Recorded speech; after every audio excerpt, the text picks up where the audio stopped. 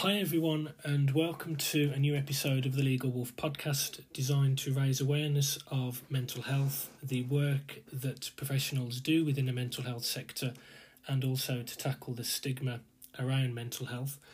Today I'm delighted to be joined by Sonia McLean, who is a Senior Commissioning Manager across Hampshire and the Isle of Wight for mental health crisis care. Hi Sonia. Hi Stephen. So, first of all, for the listeners, would you be able to give a bit of background about yourself and also the definition of the role of a CCG? Yeah, absolutely. So I have worked in the NHS now for 20 years and have a vast amount of experience with regards to working across a provider organisation, as well as working for a commissioning support unit and a CCG, which is my current sort of position. I started in the NHS when I was 19 and I worked for a mental health trust as an admin assistant and stayed there probably for about 3 years until I actually started with the same organisation as a manager, an admin manager with learning disabilities and social care. And then after I had my children, I then moved into the commissioning support unit, and that was very much looking at how we support our commissioners with contract management and managing and supporting them with provider management. And that was really insightful, actually, from working for a provider organisation to not having a lot of awareness, really, how commissioners and NHS England fit in. Because you're working in a very sort of insular environment when you work with your NHS organisations. So it was really good eye-opener, really, to see how NHS England obviously work with our commissioners. And then from that position, I worked with urgent and emergency care. So I worked with our 999, 111 and out-of-hours GP providers. And then was really fortunate to be able to move into a commissioning officer role, working on the transformation of NHS 111. And how we enhance services for people who access non-urgent 111 services. I stayed in that job for about a year. There was this opportunity for me to work as a commissioning manager for mental health across the STP, as what it was known as then, which is a sustainability transformation partnership, looking at how we deliver services across a massive geography rather than across a certain sort of region, and that was actually really, really, really insightful. And I do have lived experience with regards to mental health. So my husband has PTSD, and I felt that the role that I was going into was not only going to make a difference to him through my experience, but also make a difference to the population that I serve. So that was why I came into this role. I didn't have a career sort of path drawn out for me. It was very much, I was very fortunate to be able to move into these roles and use my experience and my passion really for mental health. So I've been in this role now for 3 years, primarily focusing on mental health crisis care across the all age criteria, because we do very much think that mental health doesn't just stop at 18 and doesn't just stop when you get to your older adult age. So I'm very fortunate to be able to look at that all age spectrum really, which is really good. Did you want me to go in to explain the role of CCGs? Yeah, so just give a brief definition of what the CCG does. Okay, so the CCG stands for Clinical Commissioning Groups, and actually over the last sort of 3 or 4 years we've been working towards change. So our new roles will be working as an integrated care system. So you might have seen that the white paper that's recently been released talks about the integrated care system and new partnerships between organisations. But CCGs are there and they commission most of the hospital and community NHS services, and that's with voluntary sector organisations, private organisations, and obviously a huge number of NHS services. And commissioning involves us deciding on services for our diverse population, and also ensuring that those services are committed to providing valuable and cost-based provision for our population, but that deliver the outcomes that we as commissioners aspire for them to achieve, as well as working with experts by experience across all of our sectors to help us to transform and deliver the services in which we aspire to achieve. So we don't just sit in a dark room deciding on services that we're going to deliver or commission. It's very much about how we use the public voice and our experts by experience to ensure that we're delivering the right services for the people that we serve.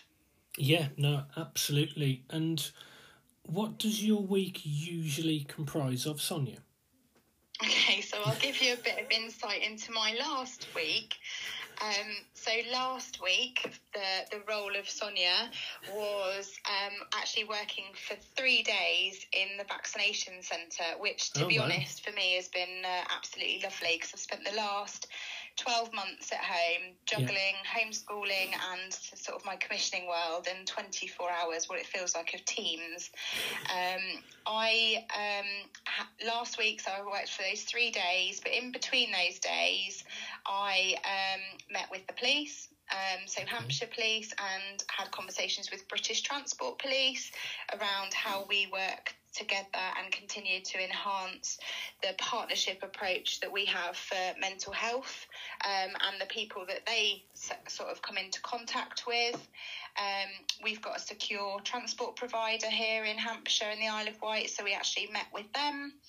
And I also chair a mental health resilience group, which is on every Tuesday, and that is looking across all of our system, all of our urgent emergency care sort of providers, so our emergency departments, our police service, our 999, 111, and our mental health trust. So we give a bit of a sit rep on our last week, and any challenges that may be coming up, but also about how we could potentially offer mutual aid to each other if that's what's needed.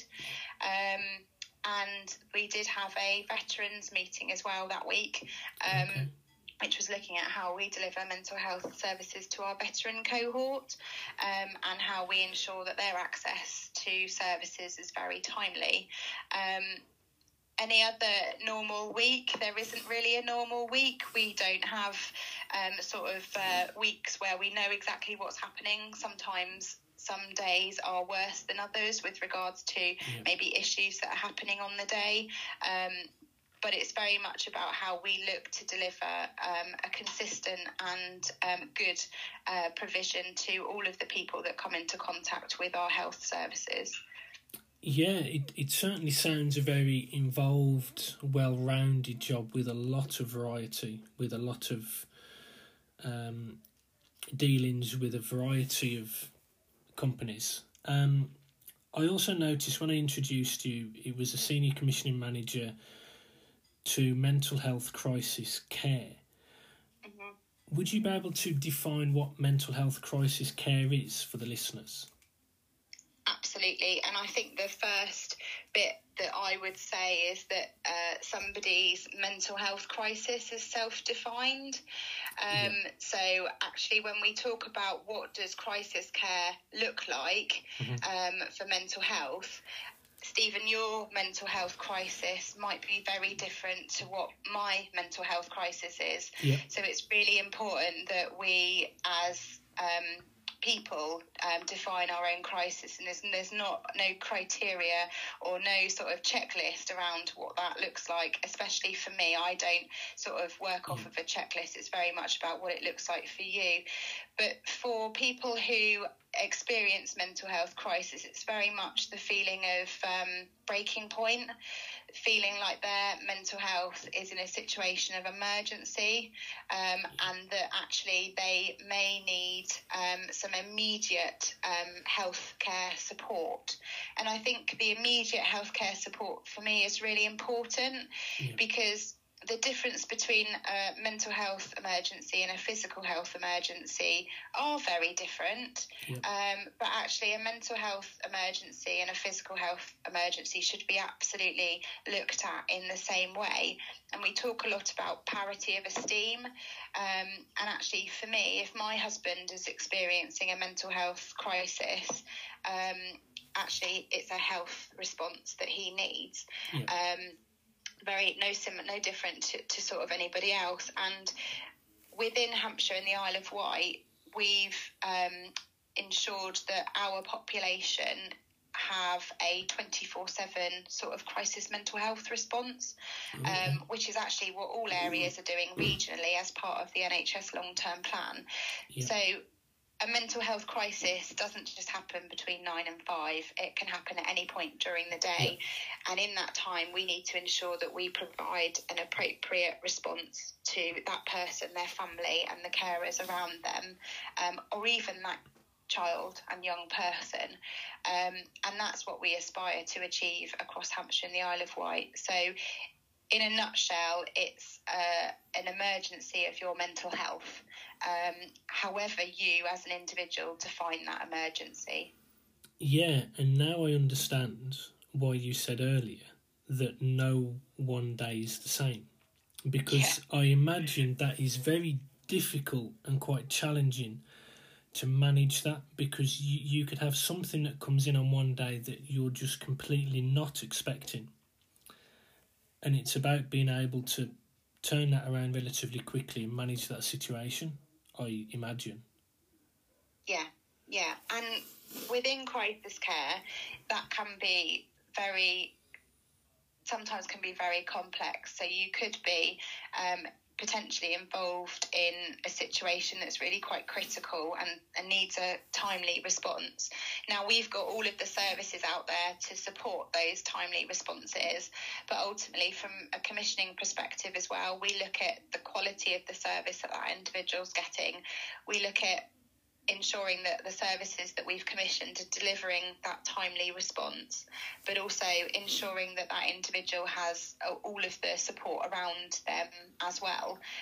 And that can be from primary care, so seeing your GP, that could be from an ambulance arriving to that individual, that could be from the police obtaining the right mental health response, or it could be ensuring that when you do enter into mental health services, so whether that's the community mental health team or an inpatient setting, or even for a crisis resolution and home treatment response, that all of those services are delivering what we have, as commissioners, have commissioned them to deliver.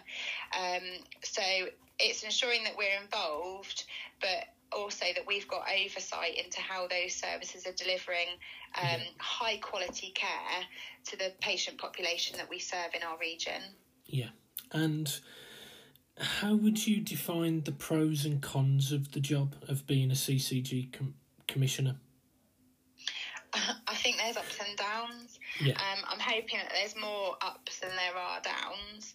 And for me, for my role, I've been really fortunate to be able to work with some amazing experts from NHS England and amazing experts in people who've got lived experience with their mental health. And those are, for me, the pros of the job, because you can learn a lot from those. Plus, you can also educate those who you thought were experts as well.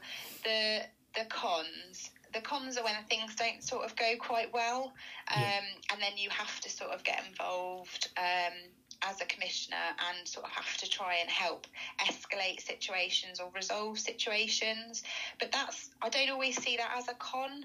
I see it as a pro, because we're all still really learning. And I think that if we ever said that anyone didn't do their job properly, that was quite a negative sort of comment, that actually as a society, we're all still learning. We as individuals are all really unique in the way that we come across. So I I'm really passionate about my role and don't ever see sort of anything as negative. It's more about, okay, so that didn't go sort of quite well, so how are we going to ensure that doesn't happen next time for the next person, and how can we continue to learn from things that don't always go to plan, so we can ensure that it goes to plan next time. Yeah, no, absolutely. And the next point I want to come on to is, what pressures do commissioners face that people don't realise? So I think COVID has taught us all to love our NHS. And to be completely frank, I joined the NHS a number of years ago because I did love to work with people, to work with the NHS, and to really help sort of our patients and our people. And I think the pressures that people don't see is the pressures of when things don't go quite so well, and how we have to very quickly turn around any action plans or any things that we have to do as commissioners to mitigate those things happening. Finances are a big pressure to the NHS and the CCGs, because when we think that we've not got enough money, we've always got to find more money, and sometimes those are really hard decisions that we have to make around funding. And if we can't fund something, how can we find the money to invest? So a lot of our work is around business cases for development, because we need to, the NHS hasn't got sort of like a bottomless pit with regards to money, and we have to also balance our bank statements just as much as the public do, but ultimately we don't want to strip back any services, so it's very much about how do we work on transformation and how do we deliver services at scale, because sometimes that delivering services at scale mean that we can deliver services that are more reasonably priced, but also deliver the same outcomes for our patients. And our patient outcomes and the quality of our services are really, really important. Another one of those pressures that CCG have are very much around assurance for NHS England and improvement.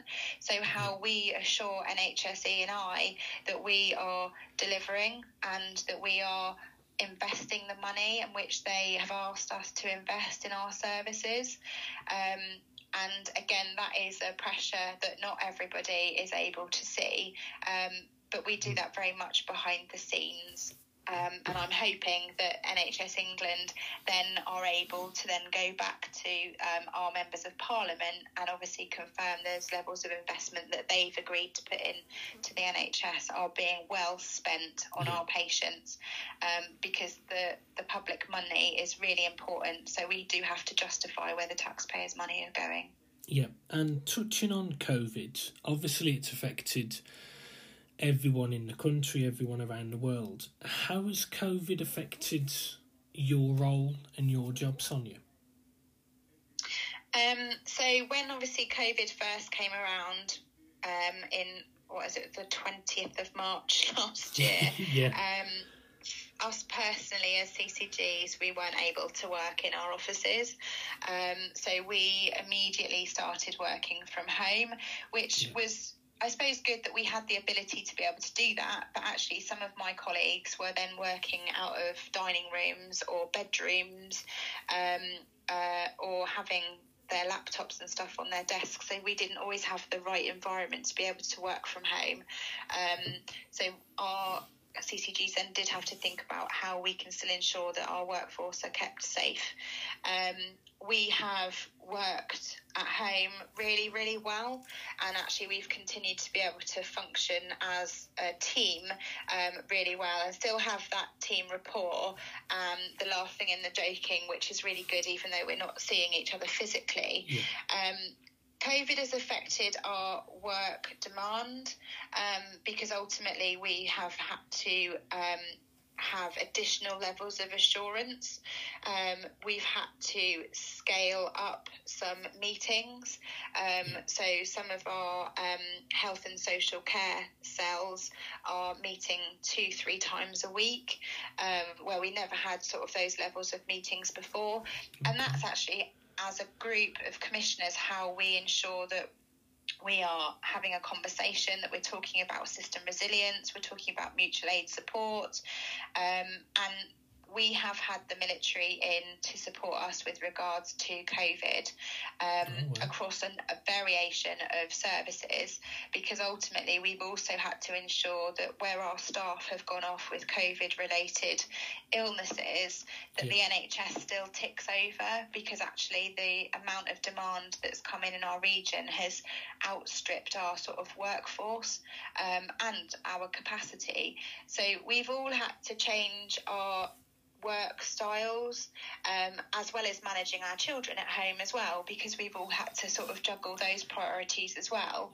And I think we've been, for me, we've been well supported within our CCG, and I think that support enables you to continue to work at the level that we've all worked on, as well as taking on some of those additional roles as well. Some of our team members have taken on an extra job role, and obviously squeezing that in 7 days a week as well, which is sort of added pressure to them.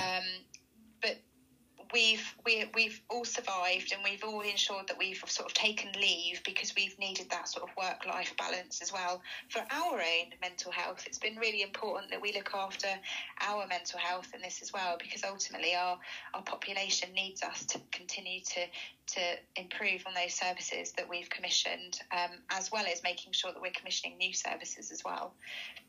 Absolutely. And touching on the stigma around mental health, do you think that the stigma has reduced since you've been involved in mental health, and how do you think we could continue to reduce the stigma of mental health? I think the stigma around mental health is improving, and we can only get that better by people being able to talk about how they feel. And I think I'll always sort of use the analogy that if you break a leg, you're quite happy to show your work colleagues and your neighbours and your friends that you've broken a leg, because you get a little bit of attention as well. But actually the stigma and discrimination that comes with mental health for some is quite significant, and actually it could cut off some of their friends or their social sort of networks. And a lot of that is because people don't know how to maybe talk, or don't know what to sort of advice to sort of give. But actually just being kind and just listening sometimes is all that someone needs. And you don't have to offer advice, you don't have to offer feedback, but someone just knowing that you're there is sort of really helpful. And I think the work that has been done over the last sort of 5 years around mental health will absolutely help to reduce that stigma. But the more and more we encourage others to understand mental health more, it's also going to help as well. And to be completely frank, Stephen, I'm learning about mental health symptoms every single day, and I've been doing this job for now a number of years, so you'll never ever stop learning. But I don't think people need to really know a huge amount just to be there for someone, and just to listen, and to be able to pick up that phone and just to say to somebody, are you okay? And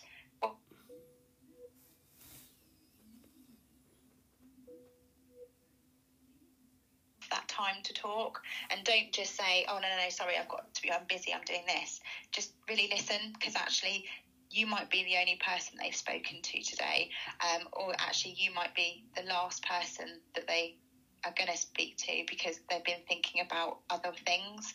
And it's really important that we all sort of listen, and actually we're not negative towards mental health. It's a positive thing. We've all got mental health, we've all got physical health, and we should embrace it exactly the same way as we embrace physical health. Absolutely. I mean, one of the things that I've mentioned is one of the positives, and there's not many positives from COVID, but one of the positives, in my opinion, is that people have been more open in discussing about their anxiety and depression, because a lot more people are suffering with the furlough scheme. Is it going to be extended? Isn't it? Are they going to have a job to go back to? The universal credit, are they going to keep the extra £20 in place? So there's a lot more anxiety and depression, and what I've also been mentioning on these podcasts is raising awareness in young children. So essentially having an age-appropriate module for young children, or even mental health first aid, in order for when they get to, well, hopefully before my age, with me being 30, hopefully when they're about 18, 19, 20, they will start to understand it more, and the next generation coming through would be more understanding of what mental health is and how to know the signs that you're having poor mental health, and know the signs in how to talk to someone, because language is so powerful. And obviously as lawyers we use language every day to persuade a judge and a jury to see in our favour, and I think that there should be some kind of course in relation to the do's and don'ts of talking to someone with a mental health problem. So for instance, if someone's got depression, the last thing you say to them is, oh, snap out of it, because that is the last thing, because they'll just go into an even bigger hole because they feel that they're not being understood. So I think there are areas that can be improved in, but there has been some improvement, and I think there's been a lot of improvement recently with obviously the TV campaigns with Mind and Young Minds to talk. But I think if you start the education early enough, you would prevent it being a bigger problem in years to come. Absolutely, and I've got twin boys and they're 13, and we sit down every day for dinner at a table, and we are exceptionally fortunate that we've got the ability to sit down at a table and talk about how our day's been. And I think because I do the job I do, Lee works for the police service, so we're really mindful of that. Of having that conversation. Actually, when they were to say something that we feel is quite derogatory, actually we can say to them, well, why would you say that, and why would you think that? But some parents, carers, guardians don't have the ability to always have those sort of conversations. We're all juggling work-life balance and all the needs of other children that are in the household or families and people that you're caring for. And it's interesting when you talk about the communication element, because actually for Lee, my husband, if he's not actually feeling great in his mental health, he might go to work quite quiet. And a number of his colleagues have recently sort of made a reaction that he's grumpy, but actually he's not grumpy, he's just dealing with his mental health emotions, and it might take him a little bit longer that day to sort of get his mind straight, but he's still able to do 100% of his work and commit and be there. But actually he just needs a little bit longer to sort of get away these dark demons that his head is feeling that day, or just come to terms with some thought processes that he's got. And communication is really key. Because if we don't tell people how we're feeling, then they're not going to know. And actually, they could say something that could actually make a massive impact on your mental health that day. And I remember somebody saying to me in my very early years, that they wanted some time to talk to me because they weren't feeling great. And I said, oh no, sorry, I'm really busy. I need to go off to a meeting. And that member of staff then went off sick for about 6 weeks with anxiety. Wow. And actually, had I just gone, do you know what, you're more important at that meeting, if I just spend 5 minutes with you, I could have prevented her potentially going off from work, or I could have actually got her the support that she needed, and then she knew that she would be able to trust me and talk to me. And it's only through years of learning that I've gone, actually, if I'm going to say to somebody, are you okay, I need the time to react. If they say, actually, do you know what, I could really do with a chat now or a cup of tea, and I've got the ability to then go and do that. So communication for me is just really, really important, and that will help to alleviate the stigma around mental health, I think. And mental health first aid is an amazing course. I've done it, and it does teach you a lot. But I think a lot of the barriers around mental health first aid is it's not free, and it's not free everywhere. So I think if people have got the opportunity to do that course, absolutely do it, because it's really good at teaching you the foundations. Yeah, I mean, to be completely honest, I didn't even know that there was first aid around mental health until I connected with someone on LinkedIn who did mental health first aid. And then when you look into it, you think, I mean, that's just brilliant. I mean, I'm talking to a mental health first aider in New Zealand soon. And some of the things that they do, like I was given one example whereby with someone suffering with paranoid schizophrenia, they whisper in your ear for a long period of time so you realise what it's like. And you can only imagine that you're constantly fighting that voice which is constantly in your ear when you're trying to concentrate and do what you do in whatever job. I mean, that must be so debilitating.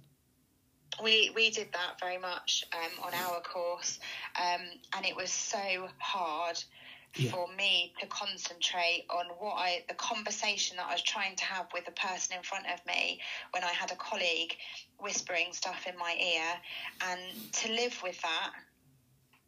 Oh my God. Yeah. Those people are just amazing, to be able to really concentrate on their daily lives as well as what's going on in their head, and they should be. That's remarkable that they're able to continue to function and continue to have a good quality of life whilst trying to deal with that. I found it really difficult, and actually did have to ask for them to stop because I couldn't do it. I mean, this is probably going slightly off a tangent, but I saw a film recently with Russell Crowe in. He should really be paying me for plugging his film. And the film is called A Beautiful Mind. Have you seen it? No, I haven't seen it. So, but I obviously need to if you're talking about it. So this film is about a maths professor genius. And he's suffering with paranoid schizophrenia. And the film takes you through, initially you think that the person he's talking to is real, he's got a real flatmate, and he's really working for the FBI. And then midway through the film, it flips because he's admitted to a psychiatric hospital in America.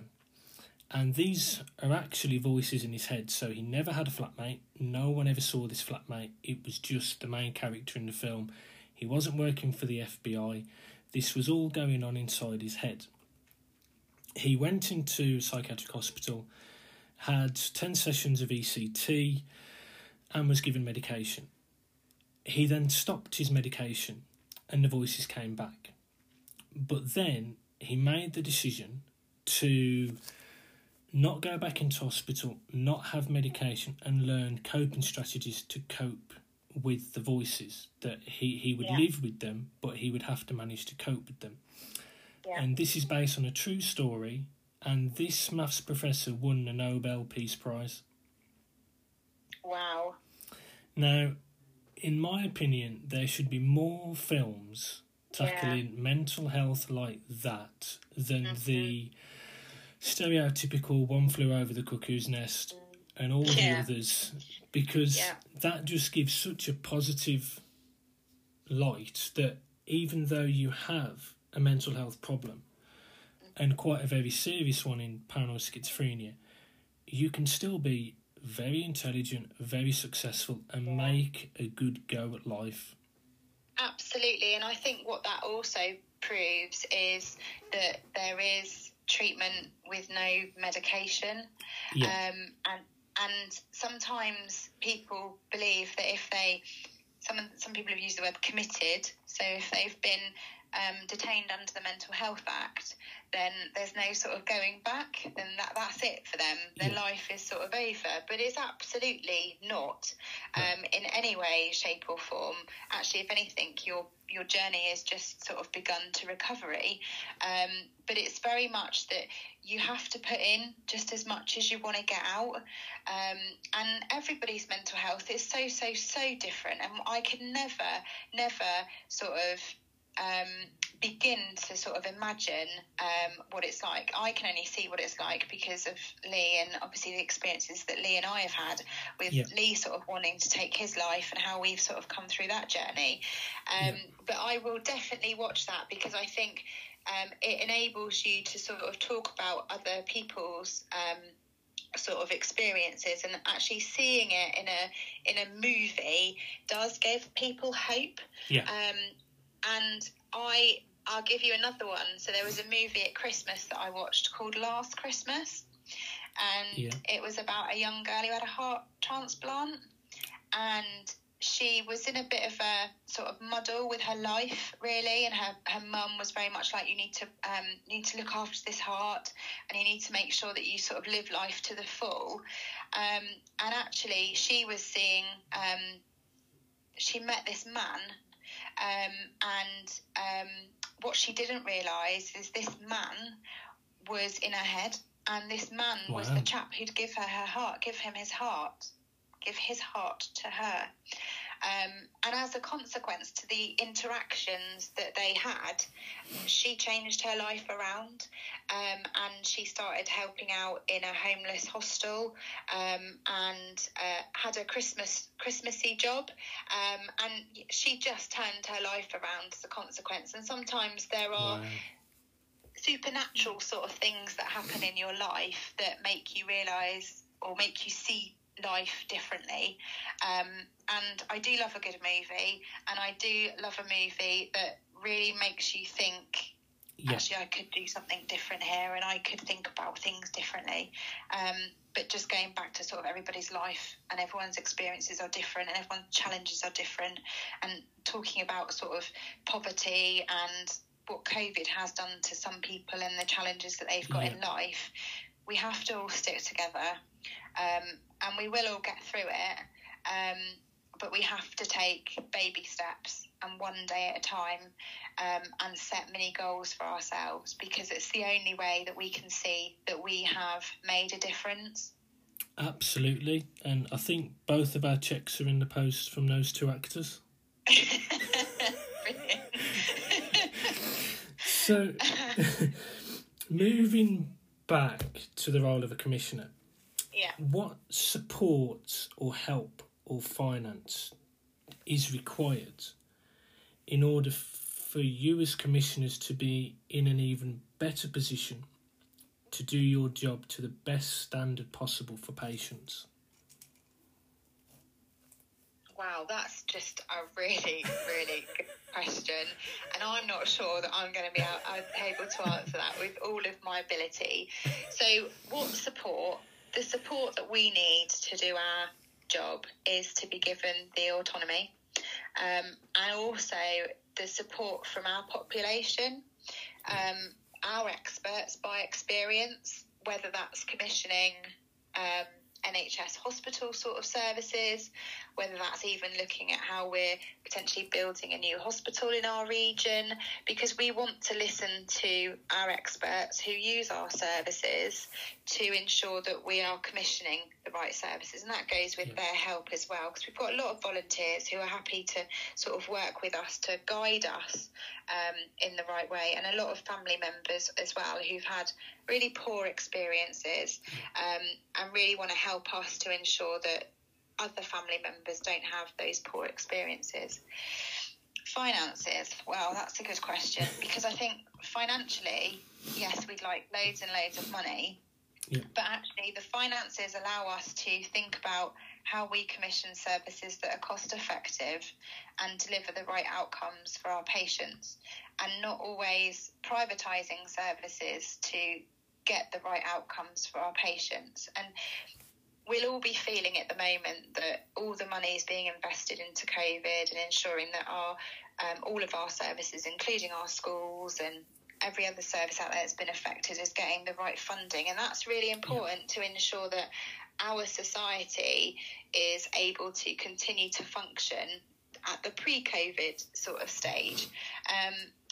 And the NHS has been really sort of well supported with regards to funding for COVID, and we do have to ensure that some of those levels of investment remain the same, because as we look into long COVID and the effects that COVID has had on people, that ultimately is going to affect how some of our NHS provisions are delivered, and the fact that we may need new staff. Obviously, we've got this massive vaccination programme that needs staff, needs people to be able to support it, and who knows how long that programme for vaccinations is going to go on for.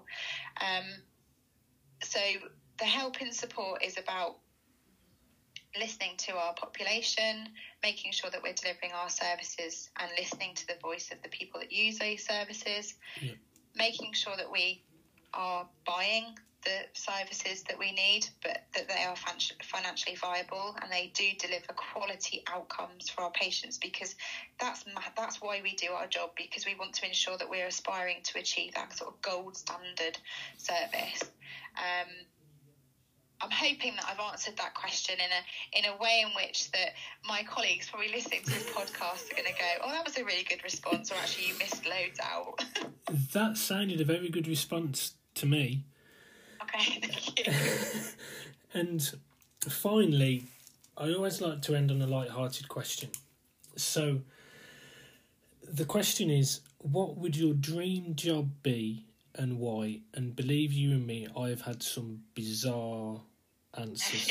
Yeah, I've had one was a professional mermaid. Oh wow. Yeah, that's exactly my reaction. That was.